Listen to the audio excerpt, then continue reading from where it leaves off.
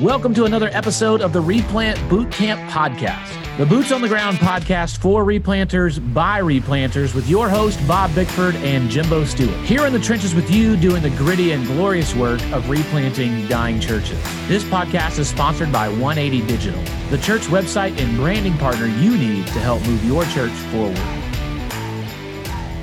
Here we are back at the boot camp, Bob. I hope you're ready for the next episode on one of the nation's leading podcasts of church revitalization and replanting, according to the Southern Baptist Convention 2022 Book of Reports. I'm going to milk that for all it's worth. You are, man, all the way until maybe the next following year. Whoa, that's fun though, man. So I don't even know if anybody's going to listen to this week, because everybody's going to they'll catch up on it at some point. We are batch recording here ahead of time because we're all going to be on the road, all kinds of places. And so this one should come out July 6th, just a few days after Independence Day. We are still a little unclear on our July 4th plans.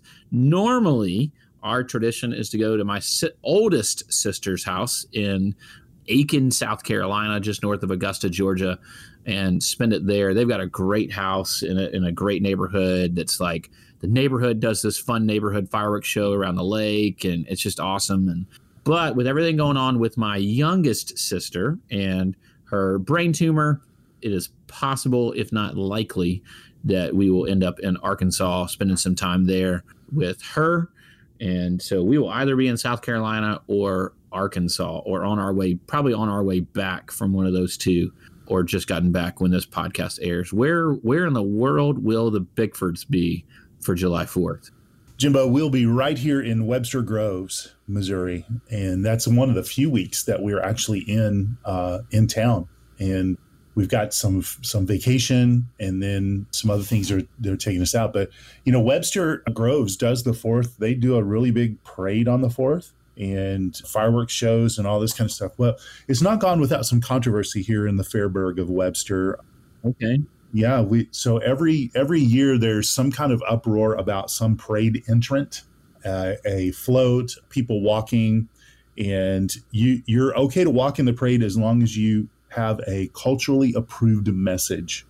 But should you stray outside of those bounds, then there will be articles written about you in the newspaper and in the Facebook communities, and you might even make it to the city council meetings where people ask that you not be allowed to march in the parade again if you have a message contrary. So, So you just never know how the Webster parade is going to go. This year, I imagine it's going to be a lot of fireworks before the fireworks, if you know what I'm saying. So, yeah. So my youngest is coming in town. Her roommate from college is going to come in town, and so we're going to do the parade.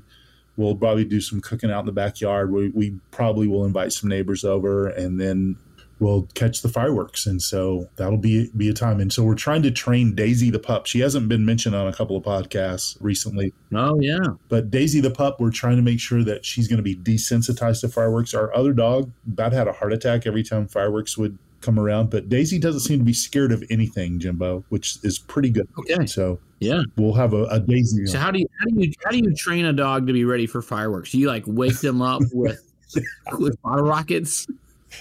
Pretty much. No, according to the internet, Jimbo, what you do is you find a fireworks display. It's online, maybe YouTube or something, and then you stream it over your Bluetooth speakers and you just crank it up. Yeah, that is much less involved or dangerous than what immediately came into my brain. Yeah. And then while that big booming sound's going off, you just feed the dog treats and speak in a nice, pleasant voice to the dog while the fireworks are going off. So we're probably entering into some days where our window of desensitization needs to engage at full speed. Yeah. Yeah, here on the west side of Jacksonville, the only controversy was that fireworks or was that gunshots? Yes. It's the game we start playing in late June, early July. West Jacksonville. So one of the things you talked about to transition us beautifully into our topic for today, you were talking about the parade in Webster Groves and how there is a formal and informal process of who can get to be in the parade. And if you upset everyone informally, you might get reprimanded formally in city council session. Yeah. Man, we've been diving into, I would say, almost some master's level discussions here recently on organizational health, church health, leadership of the church. And as we are leading change, one of the things that you brought up offline as we were talking about this together is there really is kind of two ways that we get permission to move. There are informal and formal ways to get permission to get things going. So talk to us about what are the difference between those two things? Yeah, let me give you a definition for formal permission. So formal permission is the act of garnering approval via a recognized and agreed upon process for a decision or action, right? So that's kind of a textbook sounding type of definition, but this is bylaws, Jimbo. It is policies and procedures. It's committee meeting guidelines. It is business meeting guidelines, right? So we are in a group.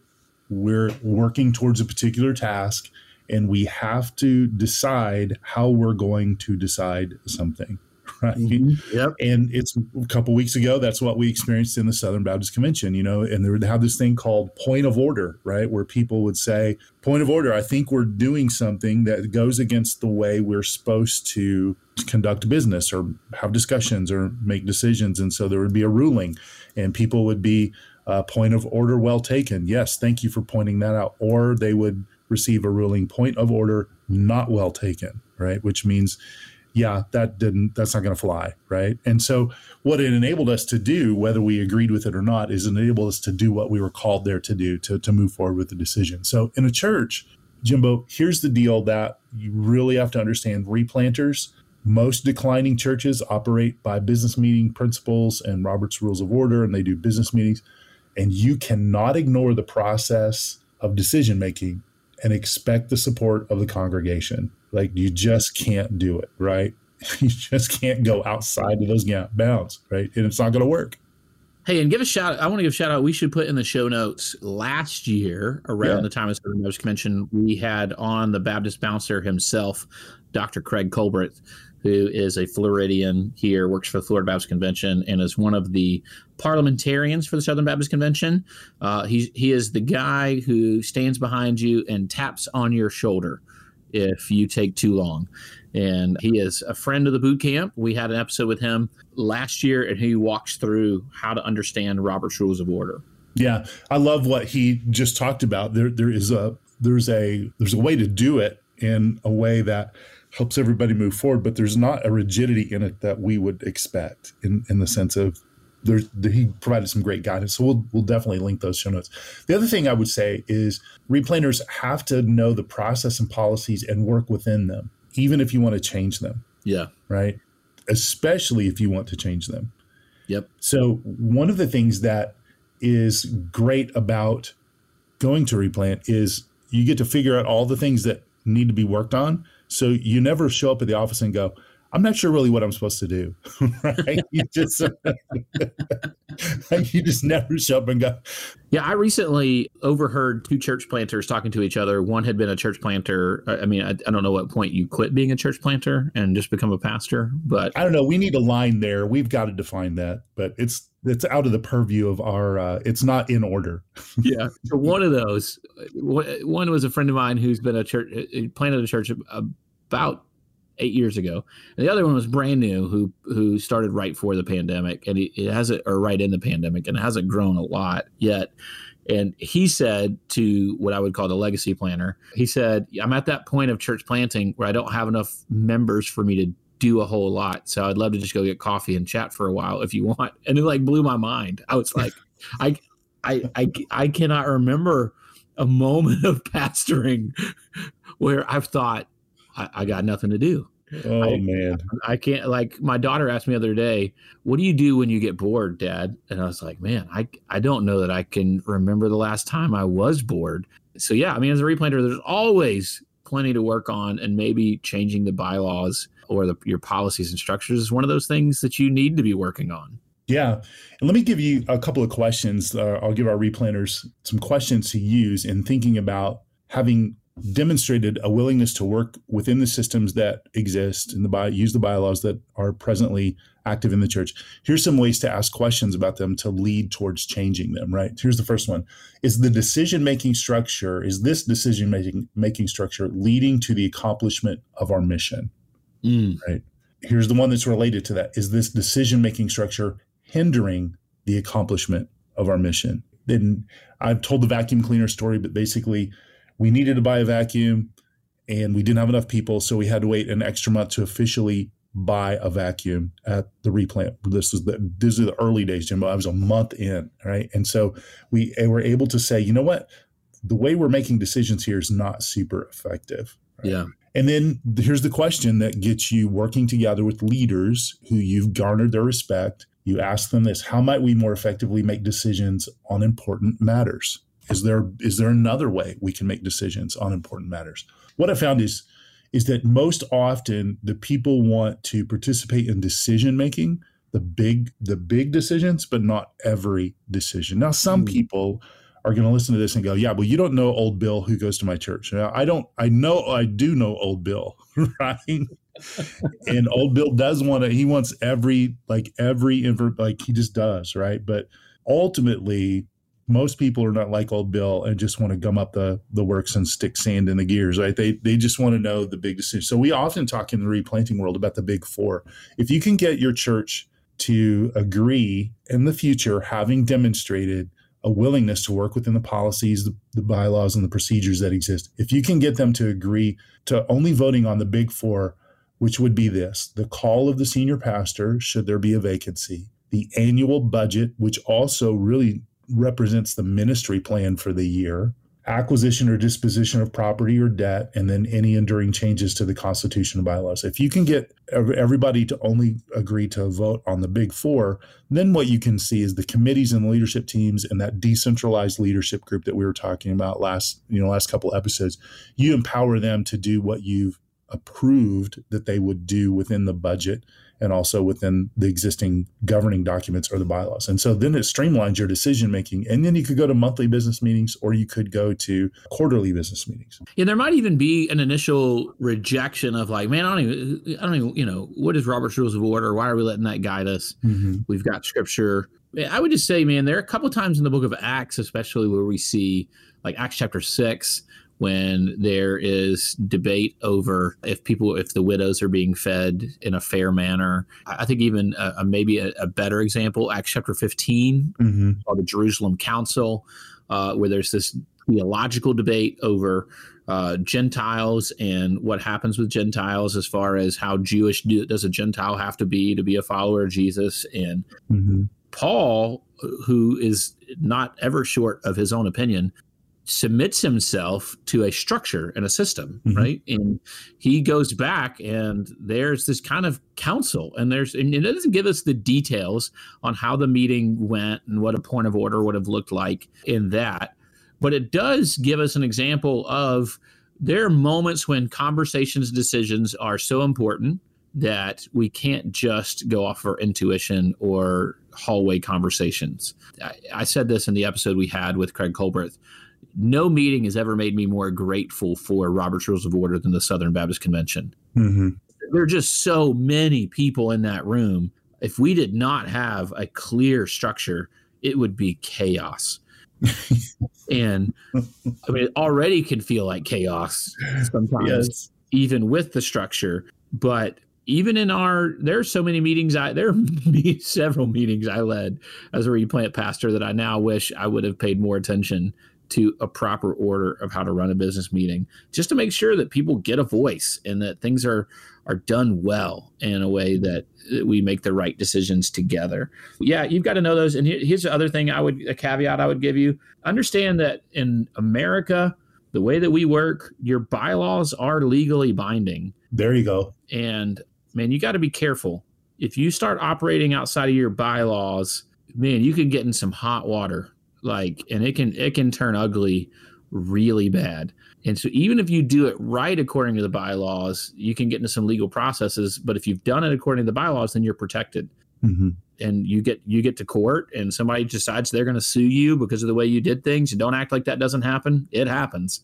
Then your bylaws are, if you just will operate by the bylaws, that will protect you. Mm-hmm. Let's talk about informal permission. So informal permission, here's a way to think about it. It's the leadership skill and insight which recognizes the power of influence and influencers, and knows that forward progress often moves at the speed of relationships. Right? So here's the deal. Every church has influencers or gatekeepers, and they're the ones, you can always identify them. They're the ones that when a discussion in the church body or team or committee, when it turns to the point of decision or is considering a step in a forward direction that's different from preservation of the past, everybody waits till they speak or everybody looks at them. You have just identified the person of influence. Now, they may be in a position of influence, but oftentimes they're not, right? They're just a person of influence. So now one thing to think about, Jimbo, is these folks are not necessarily problem people. They are certainly process-oriented folks, and oftentimes they're the ones who have potentially spoken up or participated or suggested the hard decisions that have kept the church moving forward or alive or thriving. They're the folks who are trying to care for the organization in many, many ways. Now, these also sometimes can be a dysfunctional person who wants to keep the church from moving forward, right? So you have to discern, is this person part of the problem or are they part of the solution, just in terms of they really care about the church and they want to help the church maintain its viability? Yeah, and so it's so important to distinguish that, and then either way approach it with discipleship. If they are a problem person, rather than just booting them or ignoring them, build trust within the relationship. Stephen Covey wrote a book called The Speed of Trust, and he talks about how in organizations, really we cannot, and he's really addressing this kind of informal permission piece in that book. And he talks about how in organizational leadership, we can only go as fast as people trust us. Mm-hmm. And he says, there's a quote he says in there, I just found it, I love it. He says, in a high trust relationship, so when we build high trust in those informal relationships, you can say the wrong thing and people will still get what you were trying to mean. Mm-hmm. In a low trust relationship, you can be very measured, even precise, and they'll still misinterpret you. Yes. It's so true. And so this is even where that platform and table stuff comes, right? Like, You need to consistently be the same person in the platform as you are around the table. Mm-hmm. And you need to build trust as you pastor people, as you disciple people, as you shepherd people.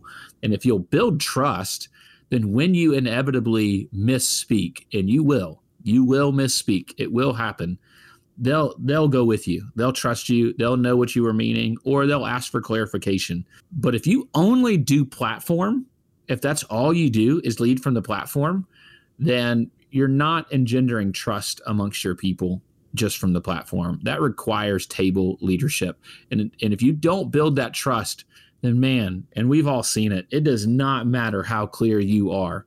It will get misinterpreted. Mm-hmm. For sure. Man, I got receipts. I could tell you stories. Absolutely. I've consulted that church, man. I've been in there, right? Yep. Where you say it and you're so clear. I mean, you look back at what you said and you go, no, that I couldn't have said that any clearer. But they still are going to misinterpret you. And so just to tie this back in of why it's so important to build trust around tables. Yeah. Just look at your own marriage. There's probably that's happening. Oh, man. Come on. Hey, let me give you 3 tips to building connections with informal permission people, right? Here's the first one. Spend time getting to know them on their turf, right? Whatever their turf is. If it's their house. I had a guy that was the gatekeeper, the king of informal permission getting. It was a guy named Claris. And I would just go spend time with him at his kitchen table and would talk through things with him and really began to appreciate him, even though we were like just complete polar opposites. But we developed a strong relationship. So get to know them on their turf, whether that's kitchen table, the garden, the workplace, coffee shop, wherever it is. Second, dialogue about the church with them. Dialogue. Now, not monologue, not cast vision, not just dialogue, right? So dialogue is, hey, what do you think about where the church is? Or what are some of the things that are challenges that you have faced in the past with the church? And what are you thinking we're facing now? Like asking good questions, right? They're getting that two-way dialogue going. That's super important because every church that has a new pastor knows most likely that new pastor has vision and strategy and wants to do some things, but they're not quite sure they trust him yet, right? So it's really important to go in and ask those questions and dialogue about them. Then I would say this: love them, man. Love them. They're there for you.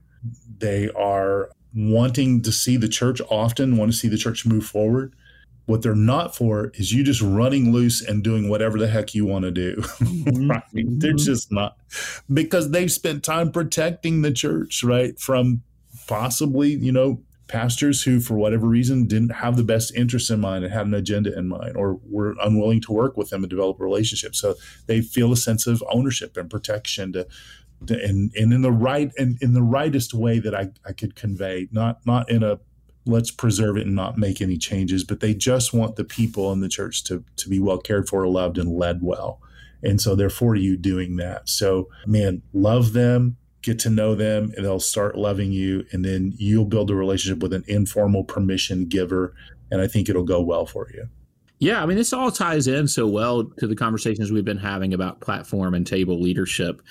I would say the formal stuff is largely platform, right? The formal stuff is not entirely in committee meetings and stuff like that when it's kind of that from the platform type mentality, and knowing that it's important to do that, but even understanding that it's really important to sit around the table and spend time getting to know people on their own turf, making it a dialogue and not a monologue, and listening to them.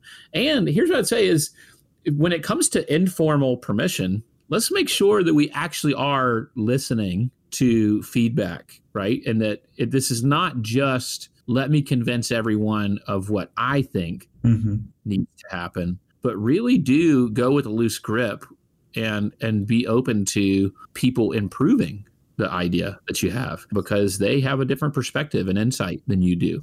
And there's a real value in not just getting permission, but getting their perspective as well. That's great. I love it. Don't just get permission, get perspective. And then that will really help you understand where they're coming from. And I think it will make the church and make your leadership stronger, but it has the potential to make the decisions that you make together in a position of unity even more God-honoring and more profitable for forward progress.